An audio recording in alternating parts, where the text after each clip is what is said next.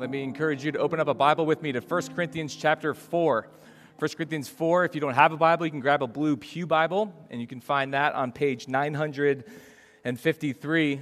But I would just add, along with the rest, it is good to see you all. Around here, the weekend after Labor Day kind of feels like this kickoff Sunday of sorts for churches. Not so much, it doesn't feel as much this year when it's 95 degrees still, but the calendar says it's September, so we're going to act accordingly. And a lot of our ministries are really getting going again for all ages.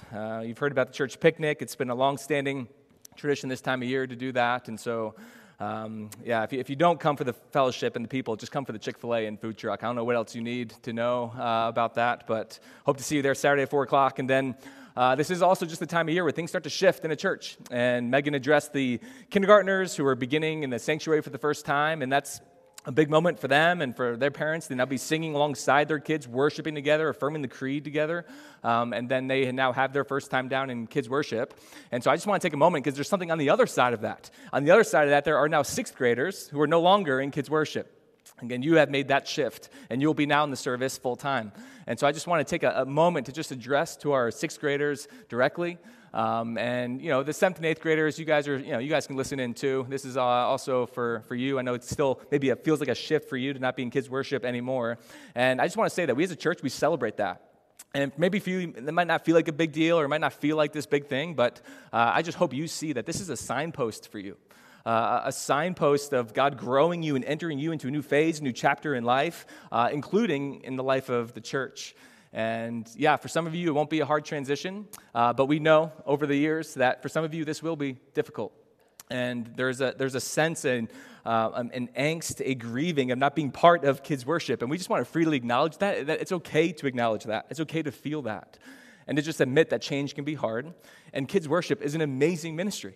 What Megan and her team are doing down there is just frontline disciple-making great work. And so I just want to say to you directly that Megan's hope for you and my hope for you is that God would use those years in kids' worship to not only give you good memories kind of in the memory bank, but to prepare you for being in here now. To prepare you for now hearing the preaching of His Word each week that you will start to pick up little by little.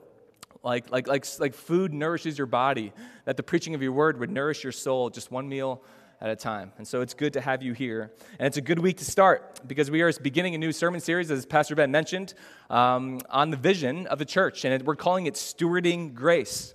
And each year we do a series in September related to the vision of a local church. I've lost count. I think we're in year 7 or year 8 of doing this now. And it's not just the vision of Grace Church, but it's of the local church in particular. And it is my hope that we're not just doing this because now it's year 7 and year 8. It's just what we do. It's just become tradition now. I'm sure you can attest that there are some times in life it can just be easier to keep doing things because you've always done them all across your life. Like, why do you do it? Well, it's because we've always done it. I don't think that's the case here because we still have the conviction to do this kind of series every year because, simply put, we believe deeply in the mission of the local church. We are a local church that loves the local church. And maybe you first hear that, you're like, well, duh, why wouldn't you love the local church? But that's actually maybe not as common as you might think. I'm not saying we just love Grace Church. I say we love the local church. And we believe deeply in the local church, of which Grace Church gets to be a part of. That the people of God across the whole world are united as the universal church, right? That we affirm every week in the Apostles' Creed. But then that universal church is made visible. It's made visible by embodied presence of local churches to the ends of the earth. And each local gathering is an embassy of a heavenly kingdom here and now. There's a heavenly kingdom with King Jesus, and every church is an embassy to that kingdom, where people are discipled together. They serve as a witness to be the saving power of Jesus Christ, to shine that light. And so I cannot stand here and overestimate the importance of the local church. I can't do it. Words would fail. And it's because Jesus' words in Matthew 18 says, I will build my church, and the gates of hell shall not stand against it. And so, every year now at Grace Church, we decide, you know what? Simply, we want to remind ourselves of this. And for some of you, this will be new because it's your first time at Grace Church in September. And for you sixth graders, it's your first time because it's your first time in the sanctuary in September. And maybe you have not heard explicit teaching on why the church matters. But it's not just for those who are, quote unquote, new. It's also because we all need to remember. And when a church loses sight of its vision, it gets lost. Okay, so if you're driving in your car and you don't know where you're going, what are you doing at that point? You don't have a destination, you don't know where you're going, but you're driving. What's happening in that moment? You're doing something, but you're going nowhere. You're just driving around. And so often, in the same way, if a church does not know where it's going, guys, where are we going? Why are we here? Then this is all just kind of busyness. We're just filling the calendar. We're just doing stuff, churchy stuff, but we're going nowhere. Just driving around. So if our busyness is then rooted in a vision, we're okay with busyness, we're okay with pouring ourselves out, but if we understand that's part of something bigger, then let's go. Then it's time to go. And we're pretty honest here at Grace Church that we expect a lot of our people. That if you come here, we're going to ask a lot of you. We're going to expect a lot of you because we think God asks a lot from us. But here's the deal, all right? Hang with me here. Look around. We're in New Jersey. Okay, you being called to center your life on Jesus Christ. You being called to commit to the local church. This is happening right now in a time and in a place and in a region where that will gain you zero social capital. Zero social capital, right? There perhaps was a time when being part of a church did grant some element of social standing. Maybe it was needed for some level of respect in the community or a position that you wanted. Maybe it was needed to indicate to others, I have a sense of morality. Maybe it was needed to have a vital place in the place that God has placed you in. But hear me, those days are gone. They're not just fading, they're gone.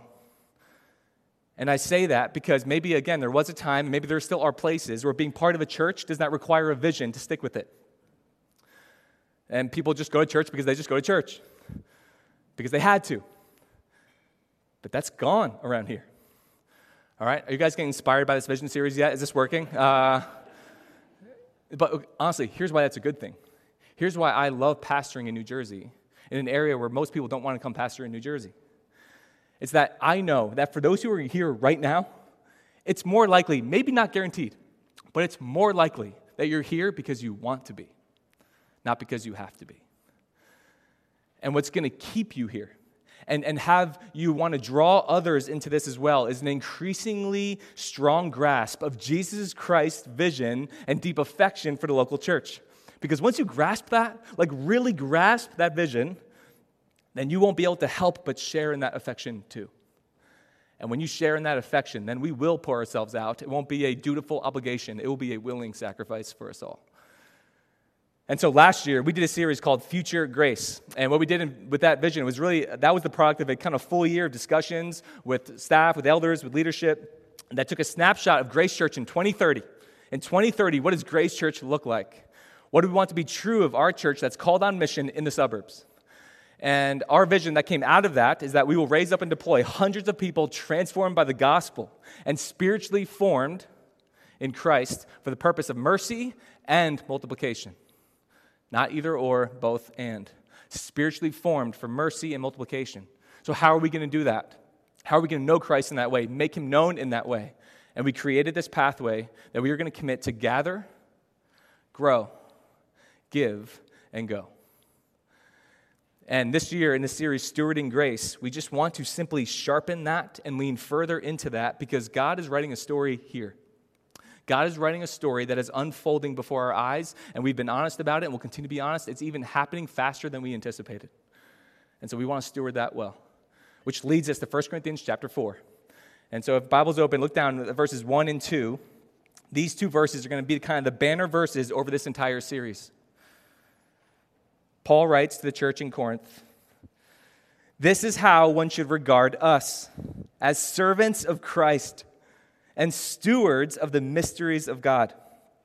Moreover, it is required of stewards that they be found faithful."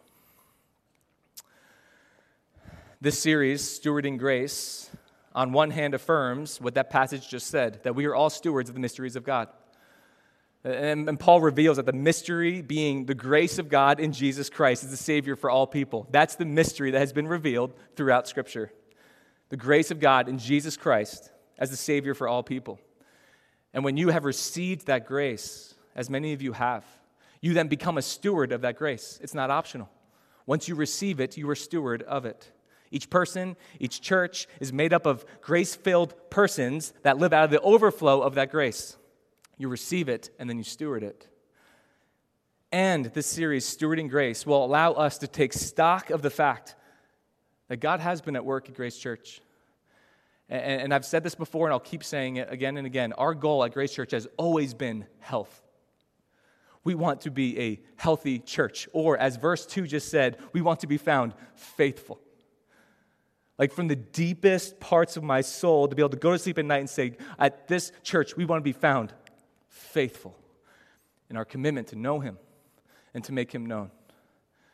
And what we have found, in the midst of that, God has chosen to grow us. And God is currently growing us faster than we anticipated. And so, we want to be able to celebrate that, give God the glory to that, but then we have a responsibility now to commit to steward that well. And we're all called to steward this well. And stewardship in anything, but particularly in the local church, it's not easy, but it's not complicated either. Okay, hear me. It's not easy, but easy doesn't mean that it's not complicated. That we at Grace Church feel that we will see people spiritually formed in Christ in a way that leads to multiplication when we commit to gather, grow, give, and go. Simple, not easy, but simple. And so for the rest of our time this morning, we're going to look at the first. That we gather at Grace Church on Sundays, we gather. And so now for that, we're going to turn back in our Bibles a little bit to Acts chapter 9. So if you have a Blue Pew Bible, you can go back to 9:18. Acts chapter 9. We're going to look at one verse out of Acts 9 this morning. And I'll give a little bit of the context of this verse after I read it. But here's Acts chapter 9, verse 31. So the church throughout all Judea and Galilee and Samaria had peace and was being built up. And walking in the fear of the Lord and the comfort of the Holy Spirit, it multiplied. All right, the context of this verse is right on the heels of the conversion of a guy named Paul. He went by Saul, he was a Pharisee, who was literally hunting down Christians. In chapter 8. In chapter 9, he encountered the grace of God in Jesus Christ and was transformed by the truth of the gospel. And this transformation by the grace of God now sends him out to preach the word of God to Jews and Gentiles alike. Paul, hunting Christians, transformed by the gospel, now preaching the gospel of Jesus Christ, all in a chapter. And as he began his ministry, he's facing all kinds of opposition right out of the gate. Okay? The Jews want to kill him because he's a traitor in their eyes. And the disciples, the Christians, don't trust him. Understandably.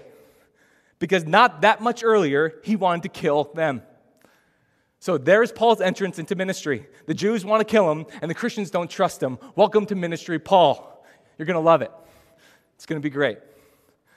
And so the 10 to 15 verses leading up to verse 31 are recounting all the trials Paul's facing, all the opposition, all the people that want to kill him, multiple groups, multiple factions are after him, escaping everywhere he goes. And then verse 31 comes out of seemingly nowhere.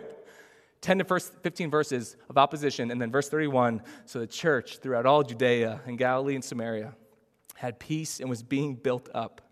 And walking in the fear of the Lord and the comfort of the Holy Spirit, it multiplied.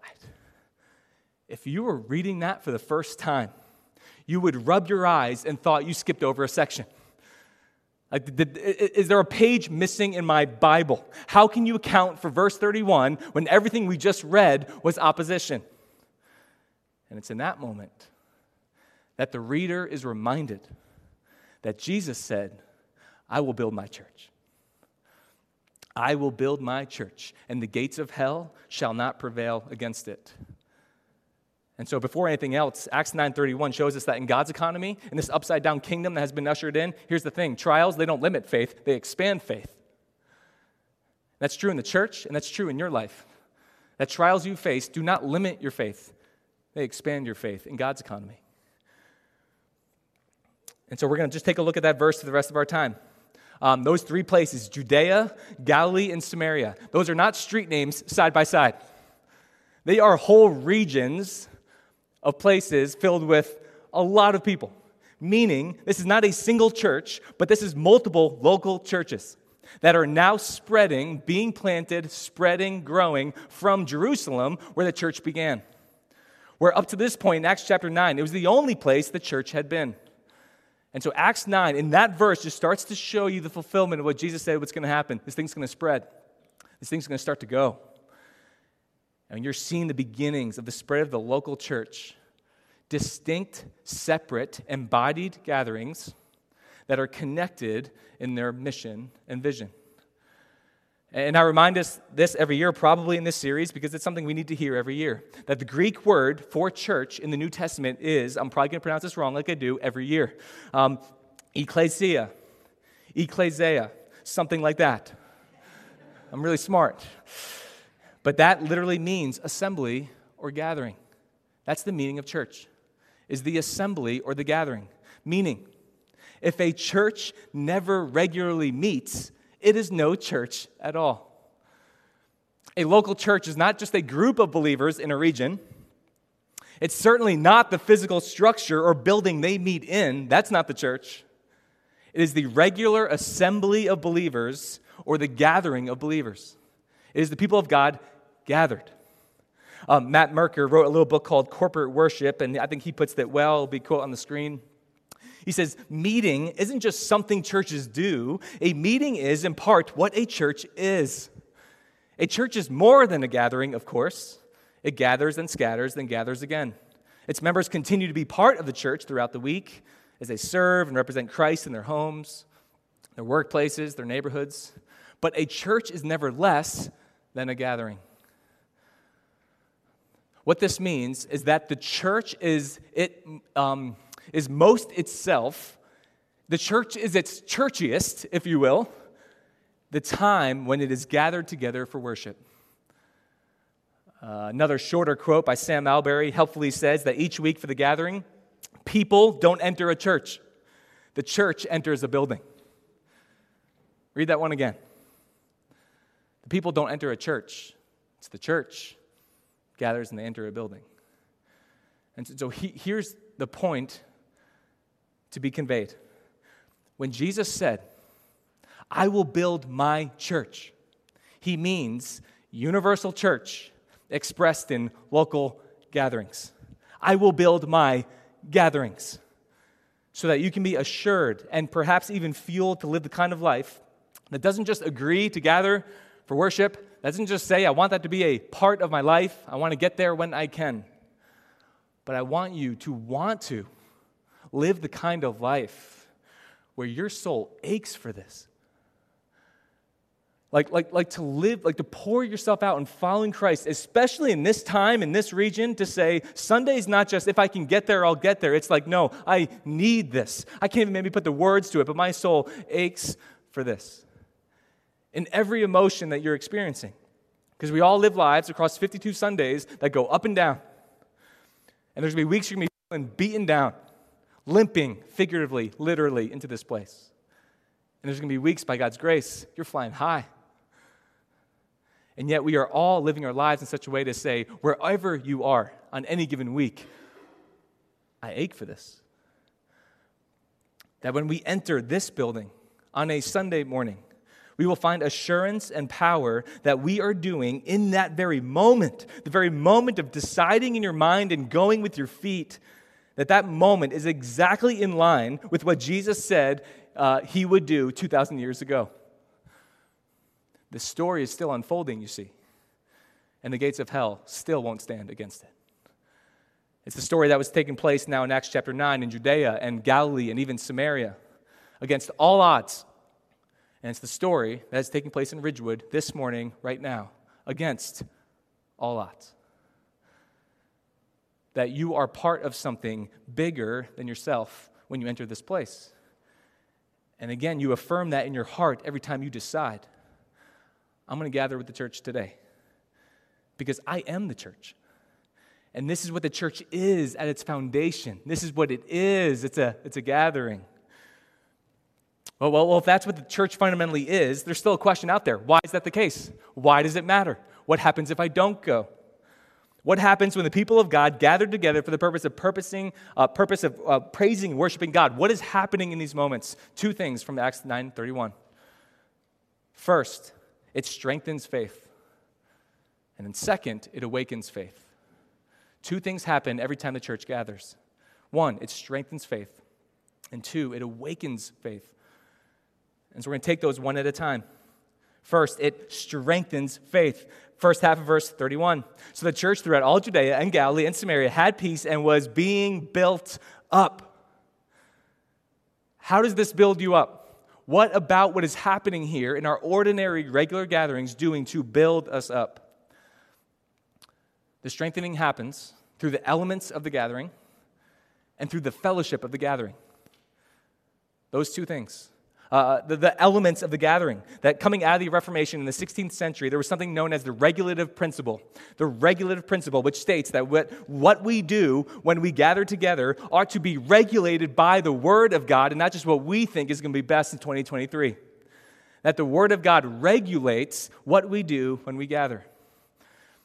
In his book, Does God Care How We Worship?, Ligon Duncan writes this, quote will be on the screen, "The Bible, not our own innovations, imaginations, experiences, opinions, and representations, is to be the source of our idea of God." Love that. The source of our idea of God. The Bible is to be central in forming our image of God and informing our worship of Him. Let's put it this way. Scripture is often using the illustration of strengthening your body to explain maturing in your faith. They always put these kind of parallels together of strengthening your body and strengthening your faith.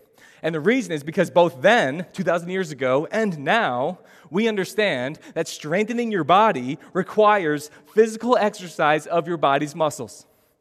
That if you want to get stronger in your body, something's going to have to be exerted in your physical muscles to strengthen them. Okay, so there's not only one way to exercise, all right? There's a lot of ways you can strengthen your body. But hear me, no one has ever gotten stronger without exercise. And we know people have tried. All right, I vividly remember seeing commercials while in elementary school and middle school of companies that invented devices that promised to build muscle without having to work out. Like, anybody remember these? Let me share two in particular that were very common. Abtronics and fast abs. Some of you have these in your attic. I know you do. I won't come and search. But Abtronics and fast abs were a belt that you would put around your waist. Press a button that, vibrates the belt and gives you abs. And the commercials would be of these models looking svelte, all right, sitting on a couch, eating potato chips, watching a movie, talking and laughing together, just wearing a belt. And then the next minute, they're all on a beach with no shirts on, playing Frisbee, just looking jacked. And then the end of the commercial is, buy now for just $39.99. You know what happened? Guess what? A ton of people bought them. And guess what? No one got abs. So the Federal Trade Commission sued them. The FTC sued them for false advertising. And the actual report says this, quote, "They have falsely advertised that users will get six-packs or washboard abs without exercise." Bye-bye fast abs belt. There's not one way to worship. But no one has ever gotten stronger in their faith without the Word of God shaping their worship of Him. So the regulative principle coming out of the Reformation says that when the people of God gather, we simply but convictionally do it this way. Read the Word. Sing the Word. Pray the Word.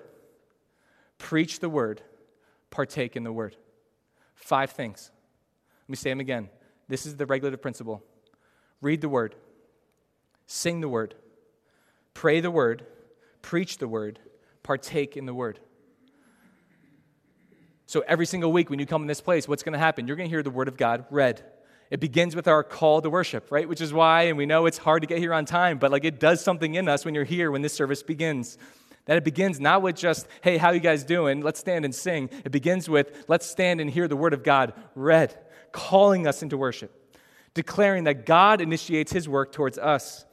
He beckons us to Himself. He doesn't say, you have to come find me. He says, I came to you first.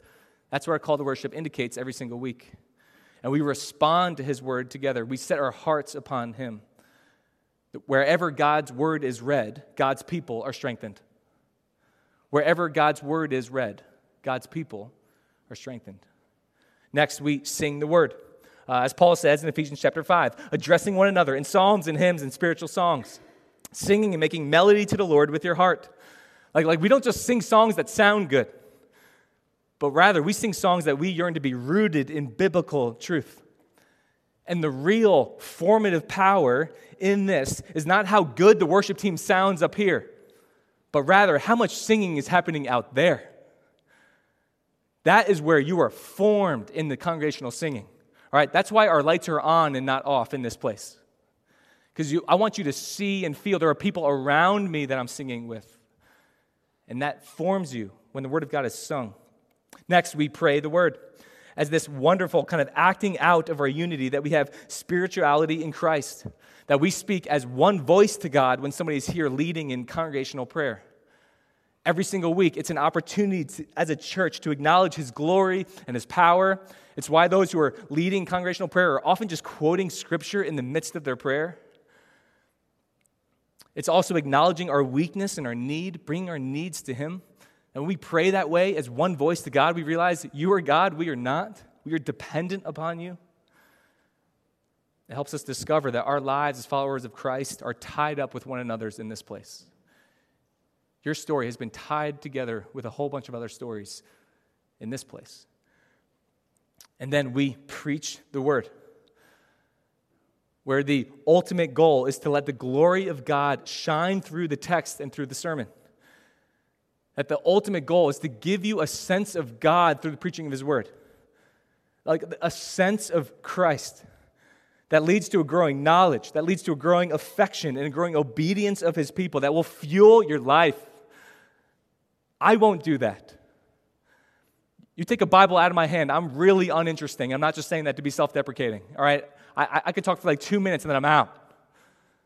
But if I'm giving you a sense of God through the preaching of his word, that can be fuel for us all. And then we partake in the word by observing the ordinances, the baptism and the Lord's Supper, that we now have these visible signs of God's grace that we remember together in a way that strengthens our resolve to follow him. That every single week when we partake in the Lord's Supper, it points us to the gospel of Jesus Christ. It points us to the death on the cross and the gift of new life that he's offered. And you're holding it, and you're tasting it, and you're watching others do it too. That does something in you. It strengthens you.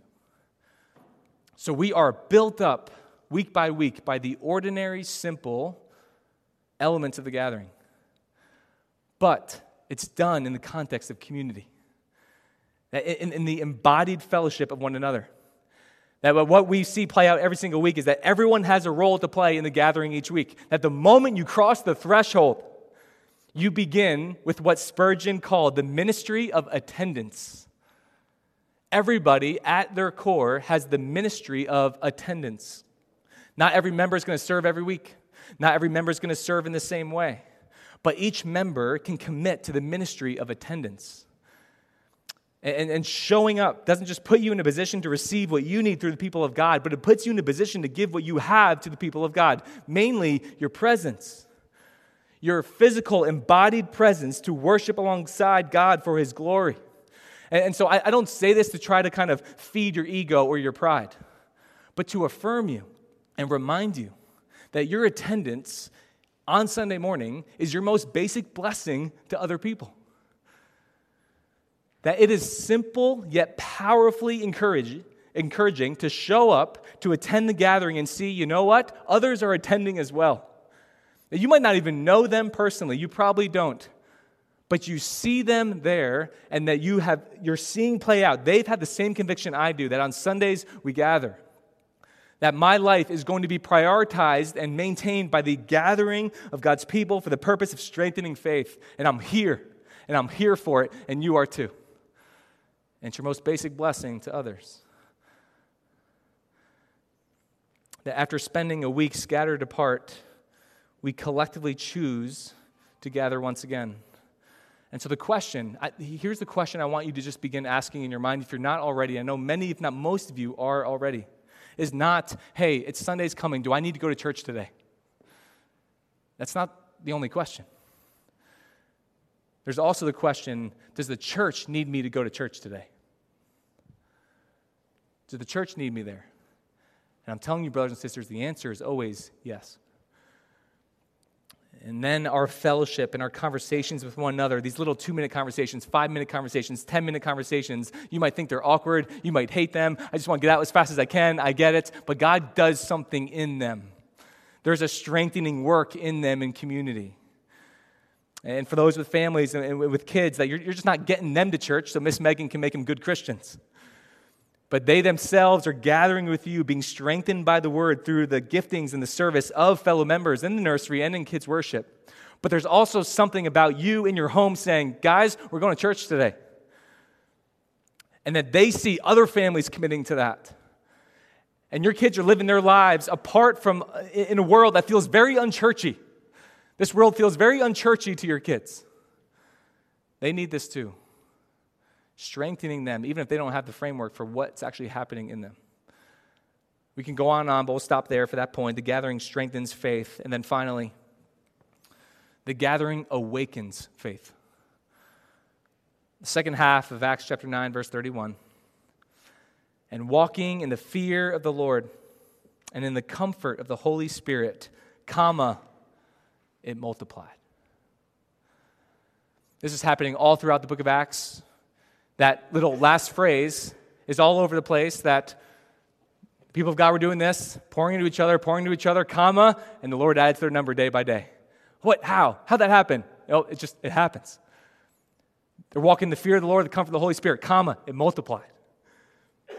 That ever since God told Abraham in Genesis chapter 12 that he will make a great nation out of his family line, this family line that would be eventually leading to the birth of Jesus Christ, he told Abraham in Genesis 12 that the people of God would be blessed in order to be a blessing. And his intention is always to be working through the people of God to reach the world. It was true of Israel all throughout the Old Testament in Psalm 67, verse 1 and 2. It says, may God be gracious to us and bless us and make his face to shine upon us. Why? That your way be known on earth, your saving power among all nations.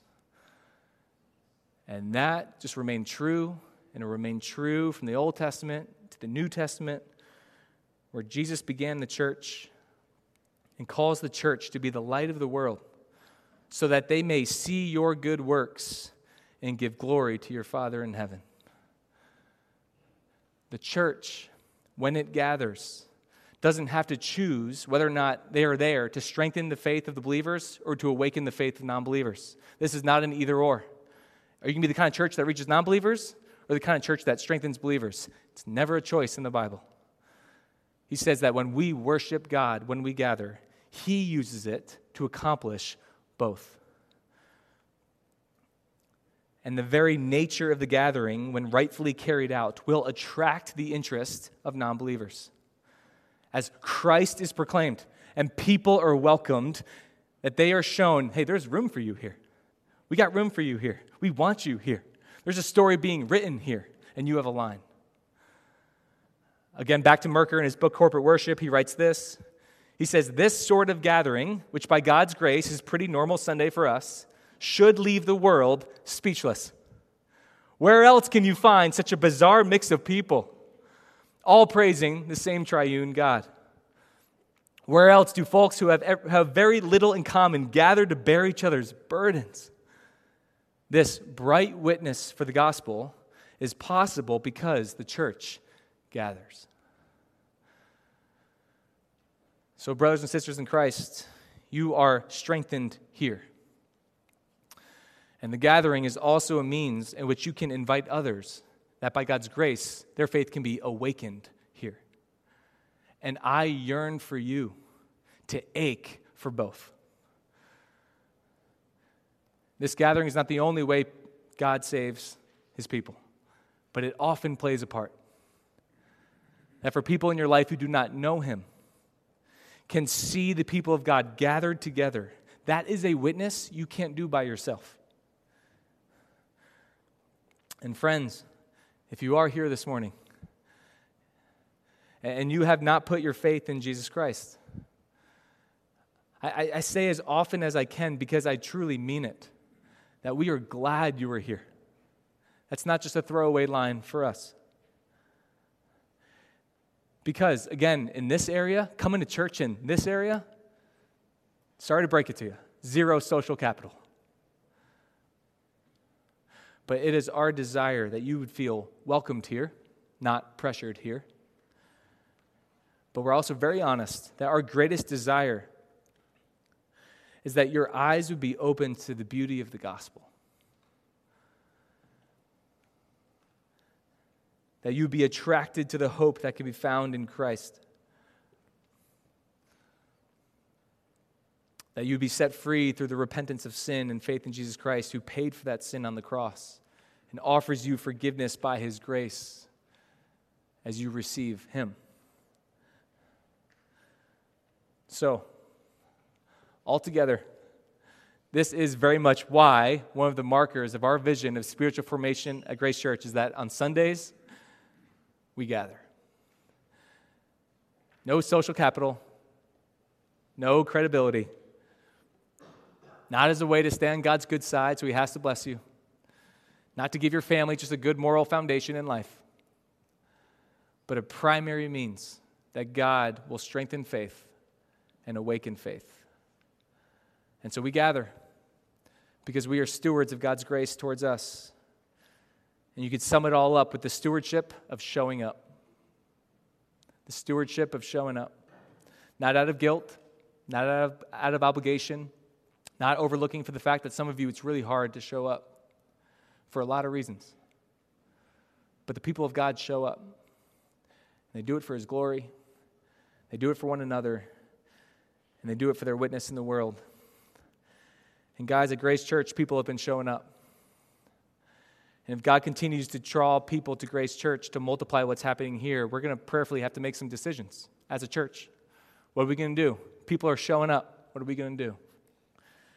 And it's our conviction that on this corner that was selected in October 1946, where Grace Church was planted, that Grace Church will gather here. It might not only be here, but it will at least be here. We will be a light in this corner of the world, as He has called us to. It's not because He needs us, but He's choosing to use us to participate in the story that He's writing. God seems to be saying, He seems to be saying, I'm starting to do a work in this area. Guys, this is not just us that's seeing growth at their church in this area. God's at work in this area. God seems to say, I'm strengthening this area. I'm beginning to move here. You want to come? And so I'm letting you know, as the leadership of this church, we're going. And we want you to come. But we leave that to you. Let's pray. Father, we are continually humbled by your word, inspired by your word, Lord, that our idea of vision doesn't come from our own creativity or our charisma or our ability to package words together, but our vision is just grabbing hold of what you have set forth in your word. Give us a grasping of it, Lord. Give us a deeper understanding than when we walked in this morning when you said, I will build my church, and the gates of hell will not stand against it. Father, give us an affection for it, that we'll see ourselves caught up in this, can see our families caught up in this, that can be part of something that is bigger than ourselves, that has been moving ever since Acts chapter 9, spreading. And now we're in this story. Let us steward that well, Lord. Let it be for your glory. And we thank you for this gathering. And we thank you for your Son, Jesus Christ, in whom our hope is found. And it's in your name that we pray. Amen. Amen. Let's stand together.